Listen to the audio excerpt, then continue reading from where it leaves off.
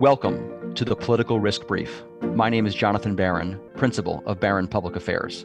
Thank you for joining us at the intersection of politics, policy, culture, economics, and business. Our topic today, America's true healthcare crisis. You can find our Political Risk Brief in written form at our website, barronpa.com, in the library section. And let me begin today's conversation with my trusted colleagues, Johnny Pfluger, our Chief Strategist, and Jeremy Furchtgott, Director, by just reading the opening sentence of that Political Risk Brief. America's healthcare crisis primarily reflects plummeting population health, not a systemic failure in care. And that really does encapsulate the conversation we're going to have today in what is really going on with American health, not simply American healthcare. As I mentioned, joining me again today, Johnny Pfluger. Johnny, welcome. Thanks, Jonathan. Great to be here again. And Jeremy Furchtgott. Thank you very much. If you listen to the typical policy dialogue on healthcare, you would believe that addressing America's healthcare crisis is simply a matter of greater efficiency, that by implementing some combination of reduced costs on technology, on the way care is delivered, some constraints on corporate profits, that a mix of those types of reforms will solve the problem of skyrocketing healthcare costs. But in fact, all the policy solutions aimed at delivering on one or more of those opportunities really are nothing more than false hope. In truth, plummeting population health is overwhelmingly the driver of skyrocketing healthcare costs, and nothing that does not address that fundamental condition or that fundamentally worsening condition is really going to make much of a difference. Frederick Assassi, in his testimony in front of the Senate Health, Education, Labor, and Pensions Committee, noted, despite spending 2 or 3 times more than other wealthy nations on healthcare, we live shorter lives. In encapsulating the condition of America's healthcare spending, which is not to say America's health, there are a few statistics worth noting. Presently, national health expenditures represent almost 18% of GDP. U.S. per capita healthcare spending increased sixfold since 1970, adjusting for inflation, and those numbers continue to rise at a rapid rate. President Biden, during the campaign and now as president, has advanced the Democratic position on healthcare that has been characteristic for the past several years, and even as support among Democrats for Medicare for All has increased, he continues to push forward a vision of healthcare that calls for greater intervention without a total takeover of healthcare by the government. What I proposed is that we expand Obamacare and we increase it. We do not wipe any. And one of the big debates we had with 23 of my colleagues trying to win the nomination that I won were saying that Biden wanted to allow people to have private insurance still. They can, they do, they will under my proposal. What's really different is the position of Republicans. Jeremy, one of the most remarkable developments has been the shift on the right regarding healthcare policy. Give us a sense of what's going on and the nature of that change. Fundamentally, we see Republicans less eager to pursue private sector solutions to addressing the health crisis, largely due to shifting voting demographics. If you take a look at who is actually voting for Republicans, there's been a massive shift over the past decade plus. In 2008, rural voters favored the GOP by 16%. Compared to roughly 36% in 2016 and 2020. So the margin has more than doubled since 2008. And this change in the voting base of the Republican Party has understandably changed the party's traditional opposition to government intervention in healthcare. This change in the electoral base is really important because according to the CDC, rural residents often have, and I quote, limited access to healthy foods, fewer opportunities to be physically active compared to their urban counterparts, which can lead to conditions such as obesity and high blood pressure, higher rates of smoking, which increases the risk of many chronic diseases, end quote. And so the result is unfortunate, but perhaps predictable. And I quote again from the CDC, Americans in rural areas more frequently die from preventable causes than Americans in suburban and urban areas, end quote. So to really understand this shift on the right, you have to look at who is actually voting for Republicans in office and what is their underlying health. And Johnny, talk about the relationship between the phenomenon that Jeremy just described and the broader movement within the Republican Party away from libertarian economic philosophy. Jonathan, I think that since the Great Recession, there has been this sense brewing that the Republican conservative supply side, whatever you want to call them, policies that have been pursued ardently over the last 3 decades were no longer working for working Americans. The financialization of the economy, the focus on taxes and regulation, and the de-emphasis on institutions that could provide social stability were reflected, I think, in the dislocations of the mortgage crisis and the fact that, many Republican voters, for example, lost their homes and lost their good credit ratings. And I think President Trump, when he came into office, reflected this trend, this introspection reaching a tipping point and driving policy outcomes. And we saw him do things like impose tariffs, which was just about the most anathema policy for Republicans over the preceding 30 years. I think we're beginning to see that as well in healthcare.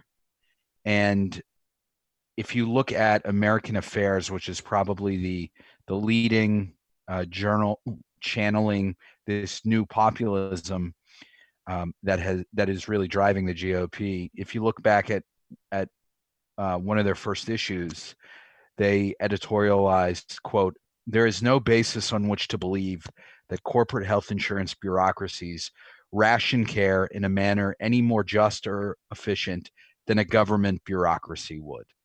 Close quote. So that effectively is a conservative defense of something akin to Medicare for all. Charitably, we could say government intervention in the healthcare system on the basis that the private sector is ill-equipped to ensure human flourishing for working Americans.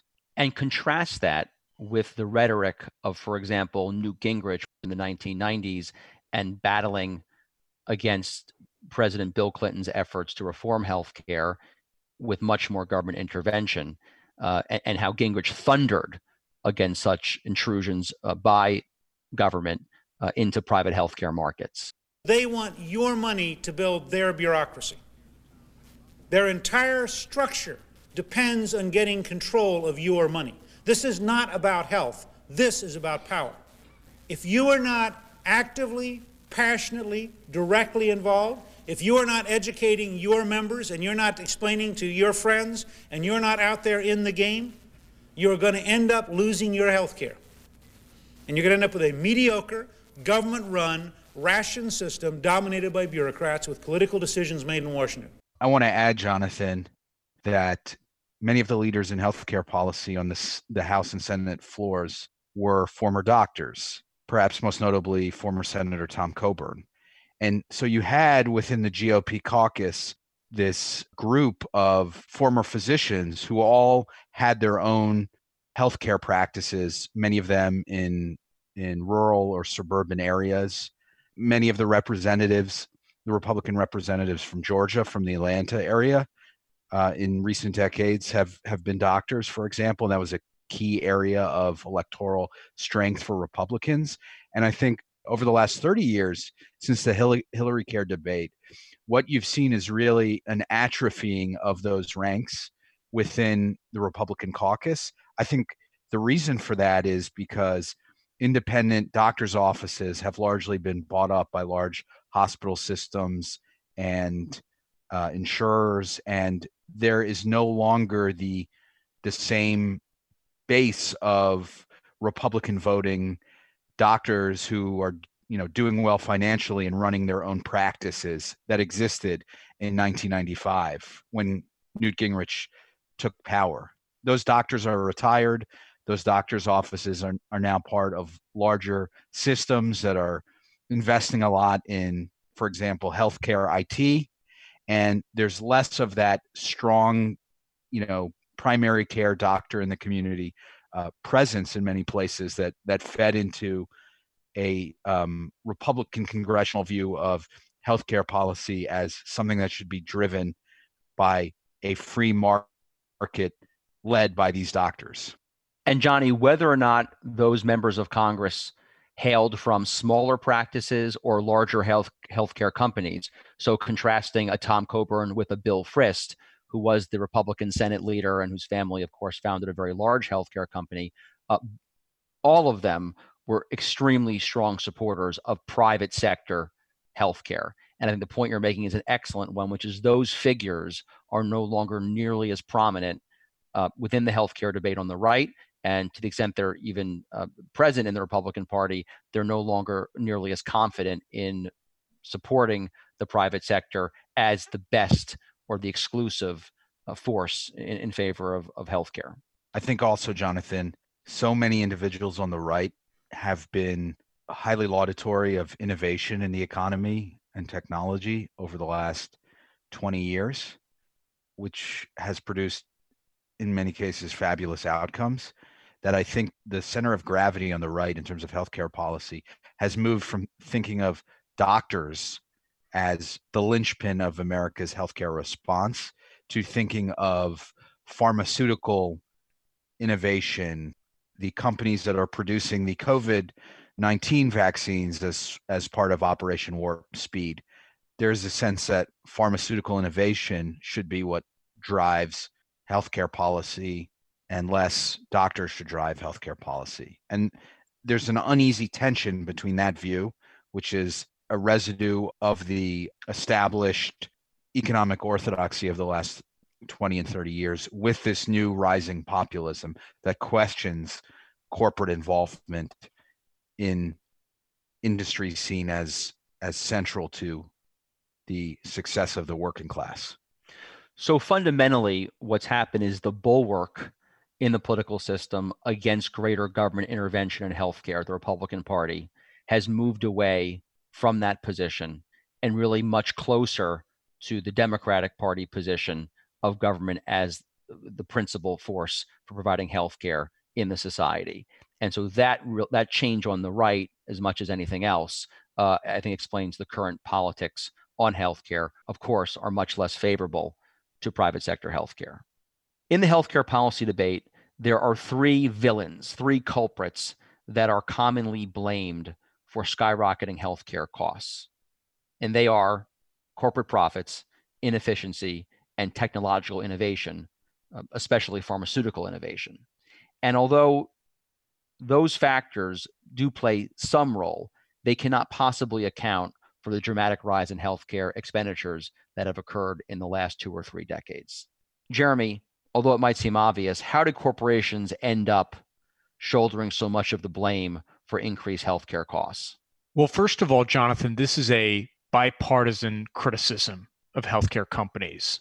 For example, during the Democratic primary, now Vice President Kamala Harris stated, even though they have insurance, they will be out a $5,000 deductible right. When they walk through those doors. That's what insurance companies are doing in America today. Her criticism is mirrored by Republican Senator Mike Braun. What's going to go wrong with the healthcare industry?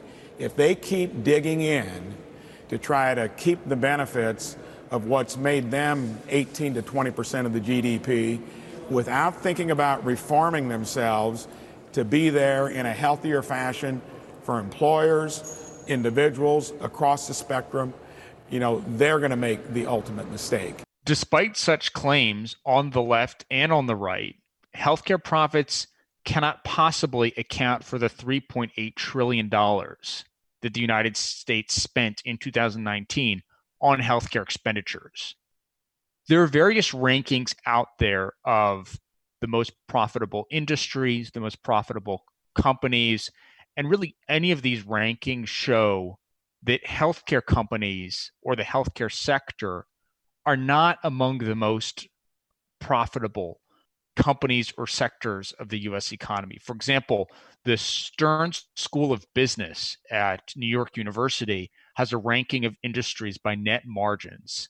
And that ranking does not include any healthcare segment among the top 10. So pharmaceutical companies are not there in the top 10. Insurance is not up there in the top 10. Hospitals are not there. And in fact, if you look at the healthcare support services category in this ranking, healthcare support services includes insurance companies. They actually earn some of the lowest gross margins compared to other industries, scoring in the bottom 10 of the 95 industries evaluated. There are various other rankings out there which point to the same pattern, which is that healthcare companies generally are profitable. Their profits are not the highest in the US economy. For example, many tech companies and financial services companies are much more profitable than healthcare companies.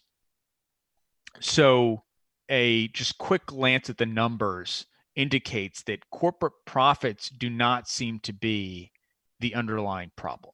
So then we turn to the next conventional villain, which would be this very broad category of inefficiency. And I find this remarkable on two levels. First, when people blame inefficiency for skyrocketing healthcare costs, it presumes that any system that delivers care could somehow be super efficient or significantly more efficient than we currently have. And although I'm sure that improvements can be made in healthcare, it's hard to imagine any healthcare system that would achieve a level of efficiency that would make any meaningful difference in overall national health expenditures. And second, it resembles very much, I think, the debate about overall government spending and budgets in the United States, and the claim, which was very common on the right in the 1990s, that somehow if you eliminated waste, fraud, and abuse, you could bring federal spending in line and achieve some sort of balanced budget. I think that this argument is fundamentally wrong. Blaming inefficiency is fundamentally unhelpful because it can't possibly produce a meaningful response that will truly improve the situation and really distracts us from the core issue, which is this question of collapsing population health. We see that failure of care coordination only accounts for 2% of those expenditures. And if you add failure of care delivery and administrative complexity, you get to 13%. So at most, inefficiency accounts for 13% of total healthcare costs. That is not nearly as high as the evangelists of inefficiency would have us believe. And moreover, the idea that that 13% number, even if it's accurate, could ever be brought significantly lower under any system, whether it's private sector dominated or whether it's public sector dominated, I think is quite unrealistic. The leading exponent of the idea that inefficiency is rife in the healthcare system is Dr. Atul Gawande, who until recently was the CEO of Haven, the healthcare company that was created by Amazon, Berkshire Hathaway, and JP Morgan Chase. And he famously argued when he gave the commencement at Harvard Medical School in 2011 that producing better care in the United States required better coordination. He used the metaphor of pit crews at a NASCAR race.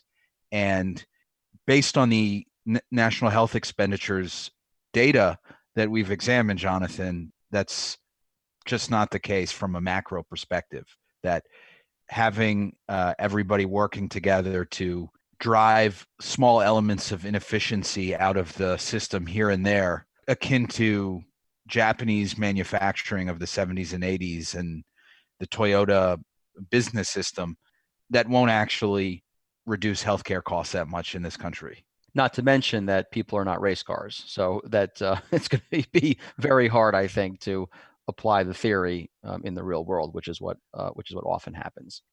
Turning to the third villain commonly cast in this story of rising healthcare costs is technology, and the idea that all these new incredible technologies that produce incredible results allegedly just happen to be extremely expensive.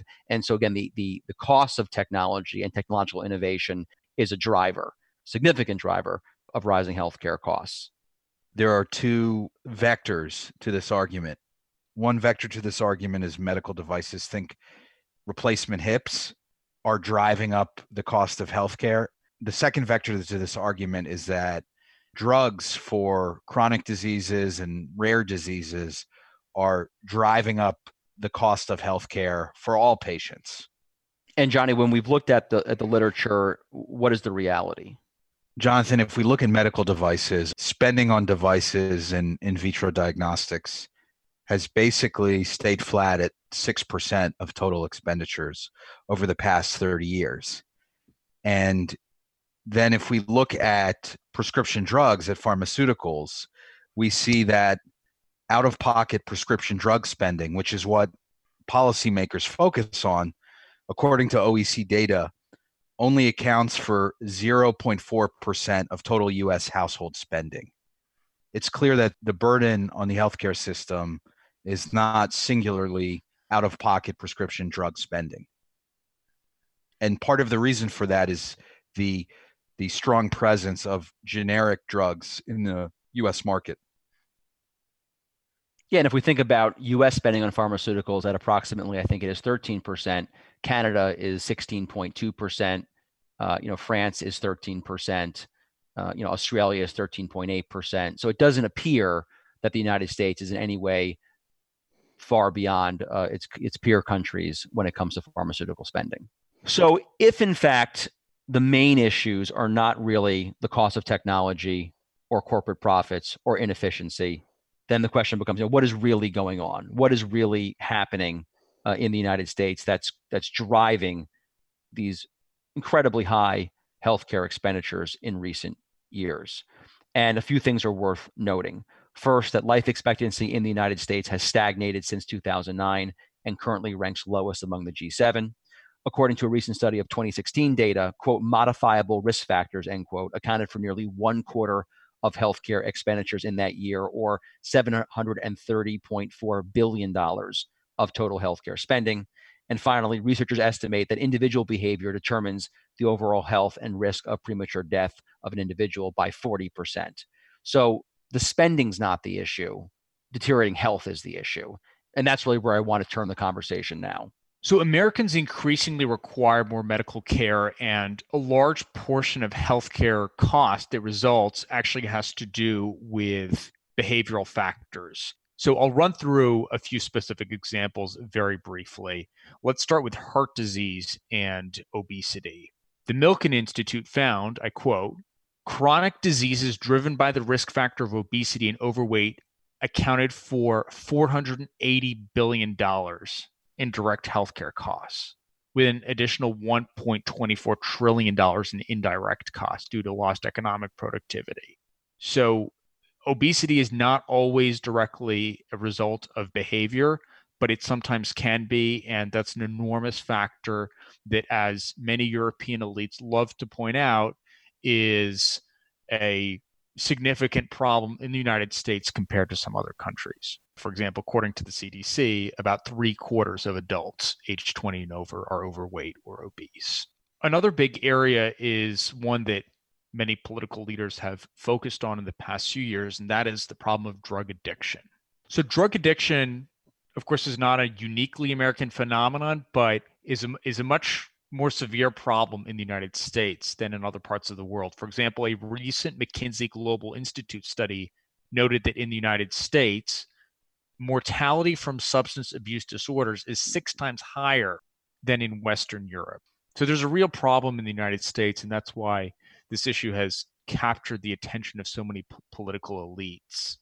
Princeton economists Ann Case and Angus Deaton have been some of the most prominent academics raising awareness of this phenomenon. Ann Case explained, after a century of progress on mortality, toward the end of the 20th century, mortality rates for white non-Hispanics in the U.S. started to move in the wrong direction. And what we're finding is that for every successive birth cohort, so people born, say, in 1960 relative to 1950, or 1980 relative to 1970, what we call deaths of despair, deaths from suicide, from drug overdose, from alcohol-related liver diseases, are on the upswing.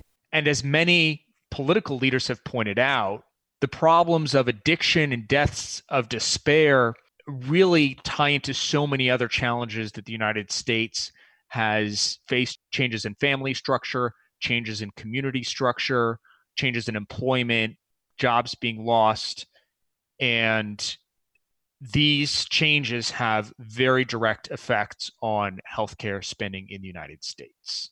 So we have this confluence of declining population health, political demography shifting in ways that incent Republicans to be more favorable to government intervention in healthcare, and overall rising populism on the left and the right that is making the political system more hostile to corporate interests, including and perhaps especially in healthcare. So, Johnny, what does that mix, that combination of factors, portend about political risk in the healthcare sector in the coming months and years? I think we're already beginning to see what we call a melee between different forces, different subsectors within healthcare fighting each other to assign blame for rising healthcare costs. And I think we're going to see more of that in the weeks, months, and years ahead, Jonathan, where one subsector within healthcare is going to try and work with policymakers to impose regulation on the other sectors. And it's going to be a free-for-all. And so, Johnny, you're referencing this idea that we've explored for some time of a soft nationalization of the healthcare sector, where it's not a complete government takeover, but substantial components of the healthcare system are either directly nationalized or come under such heavy regulation that they're effectively nationalized, and those industry subsegments become captive to government agencies and decision makers. Jeremy, talk about in the work at the firm what we see occurring as the various components of private sector healthcare, to Johnny's point, maneuver to try to be the ones who are not blamed and ultimately not suffer the worst effects financially of soft nationalization. Jonathan, we see different types of healthcare companies trying to divert blame for high healthcare costs.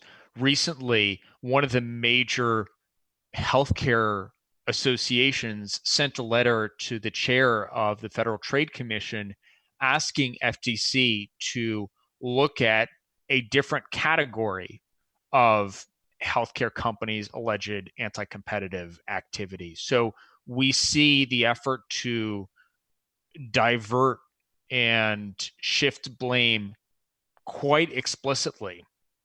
And it seems that companies understand that the federal government is likely to take some kind of action against some part of the healthcare industry, and companies are just hoping that they're not going to be the ones to suffer the most severe effects.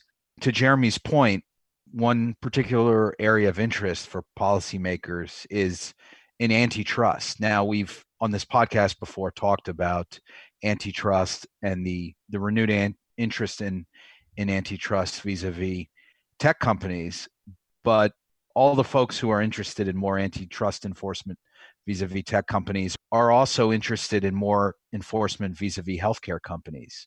And what we have seen recently is a bipartisan coalition in Congress enacting into law an obscure bill called the Competitive Health Insurance Act, which effectively took away the federal antitrust exemption for both for-profit and nonprofit insurers.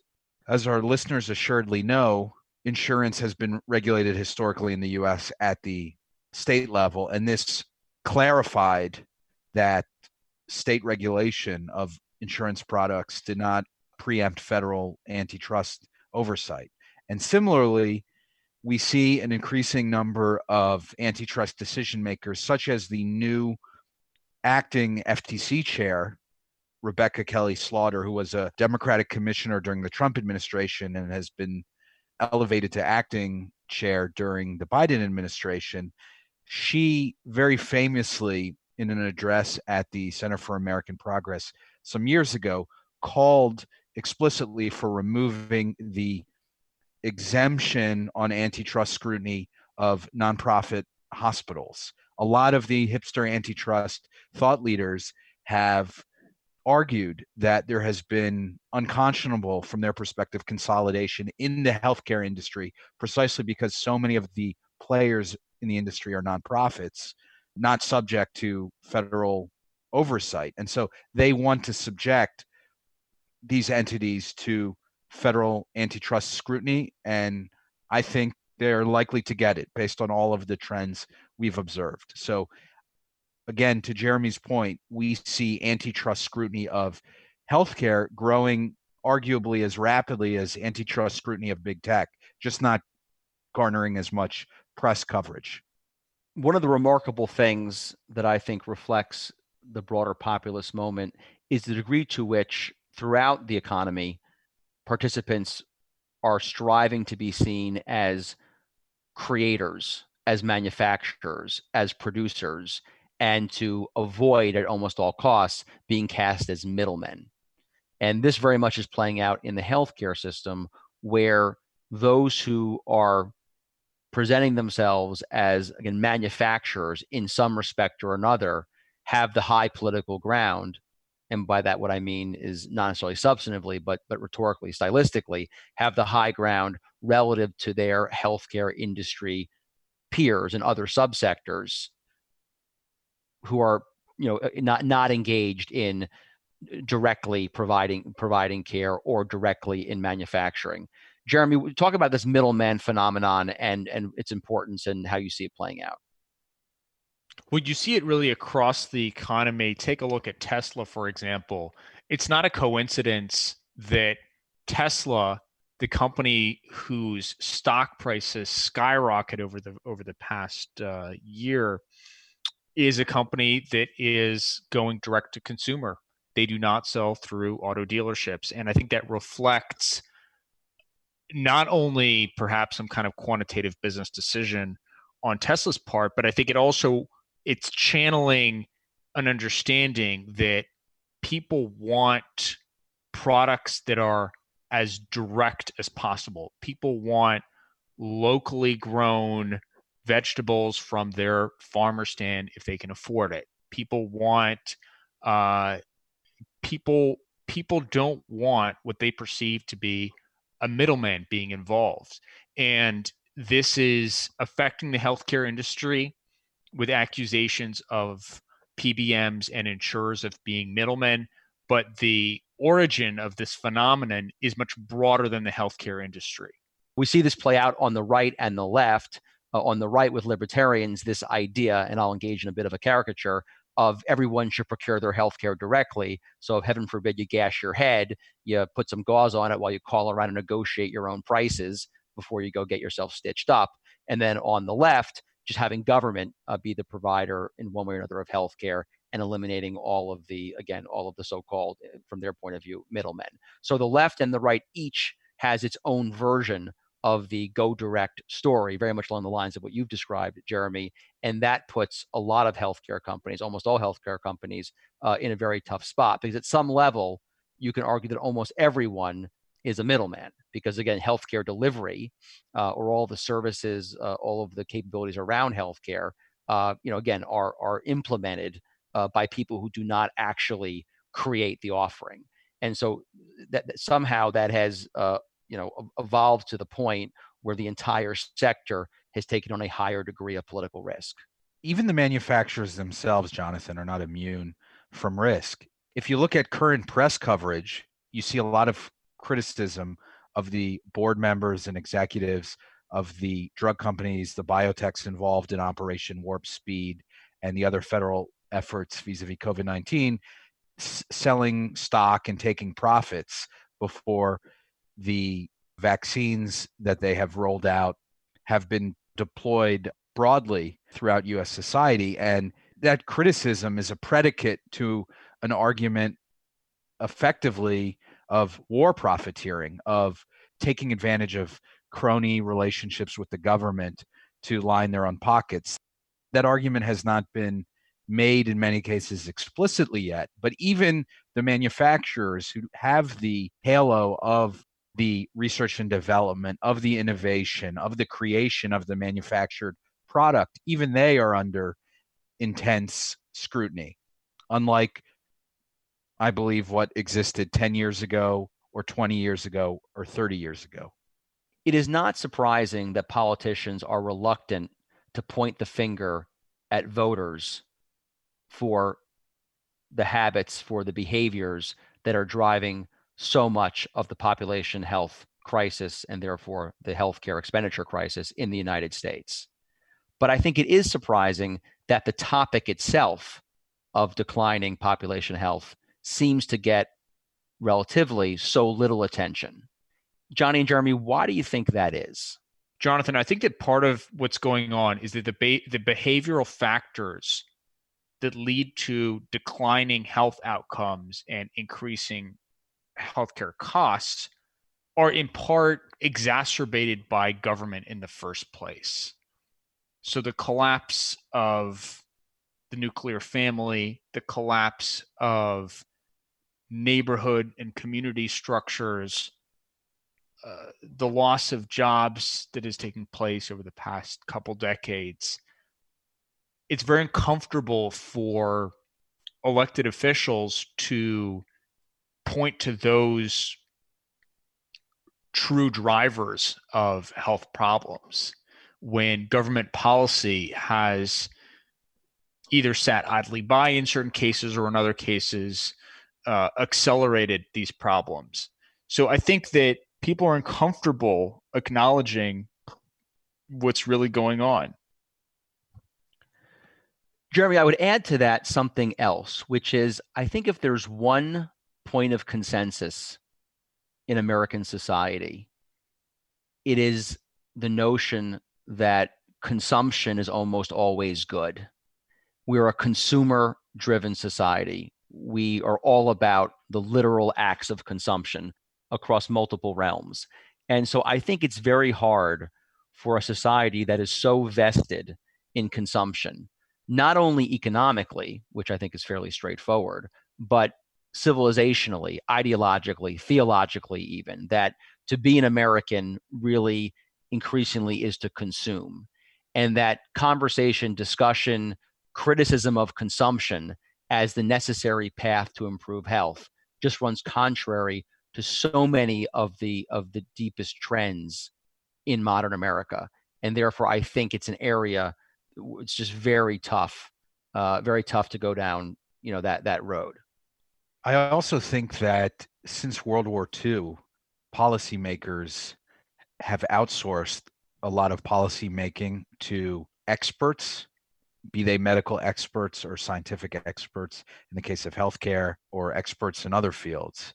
I think that staring the population deterioration that's occurred in the country directly in the face would really call into question a lot of what we have taken to calling, and we'll soon have a political risk brief on, which is the fifth branch of government, the individuals outside government who act as the idea generators, incubators, and advisors to government officials. It's very easy for members of Congress to enact a statute that says CBO do this or GAO do this, and CBO and GAO call on their outside advisors to provide input. But when that whole apparatus of scientific expertise appears not to have actually improved outcomes, and outcomes have actually gotten worse, that's a very scary thought.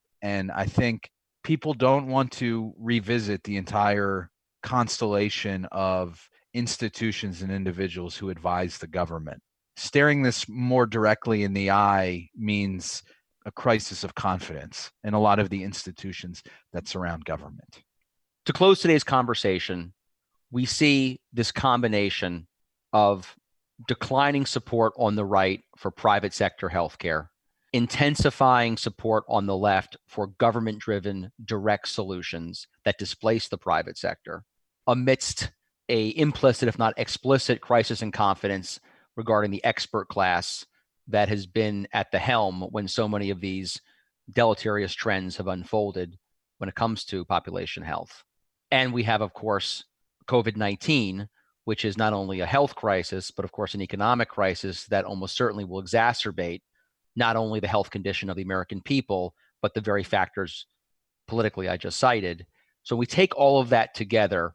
Jeremy, describe what business leaders, policy observers, and others should expect in the coming several years on healthcare from Washington and from state capitals.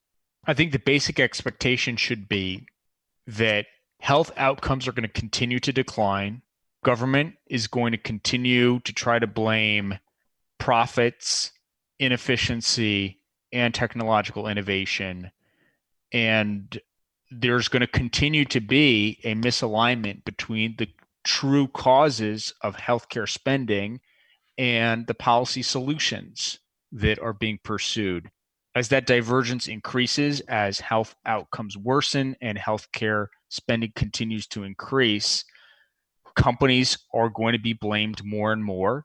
And the medical melee that Johnny described, where companies blame one another for the problems in the industry, that effort of blaming other companies is going to intensify, and companies are going to be defending themselves against attacks by their industry peers more and more frequently. Johnny, a final word? This can go on for a long time. We've seen a similar dynamic playing out in education over recent decades. We, according to OECD data, spend more per pupil than just about any other country in the world, and our pupils' outcomes are deteriorating and deteriorating and deteriorating. And that has resulted in tremendous political pressure within and outside of the educational system, and a whole blame game between the different forces and voices in education has resulted from that. So you have the charter school advocates fighting the public schools, fighting the teachers' unions, fighting the standardized testing proponents, and on and on. And I think what we are likely to see with healthcare, separate from any particular legislative outcome in the near term, is more blame game akin to education. Johnny, thank you for your contributions. And Jeremy, thank you for a great discussion. I want to express our appreciation to Diana Engelman, who makes these podcasts possible, to Danielle Weinrich, who produces the research that informs our conversation, and to our fearless producer, Noah. To all of you, thank you for joining us today on the Political Risk Brief.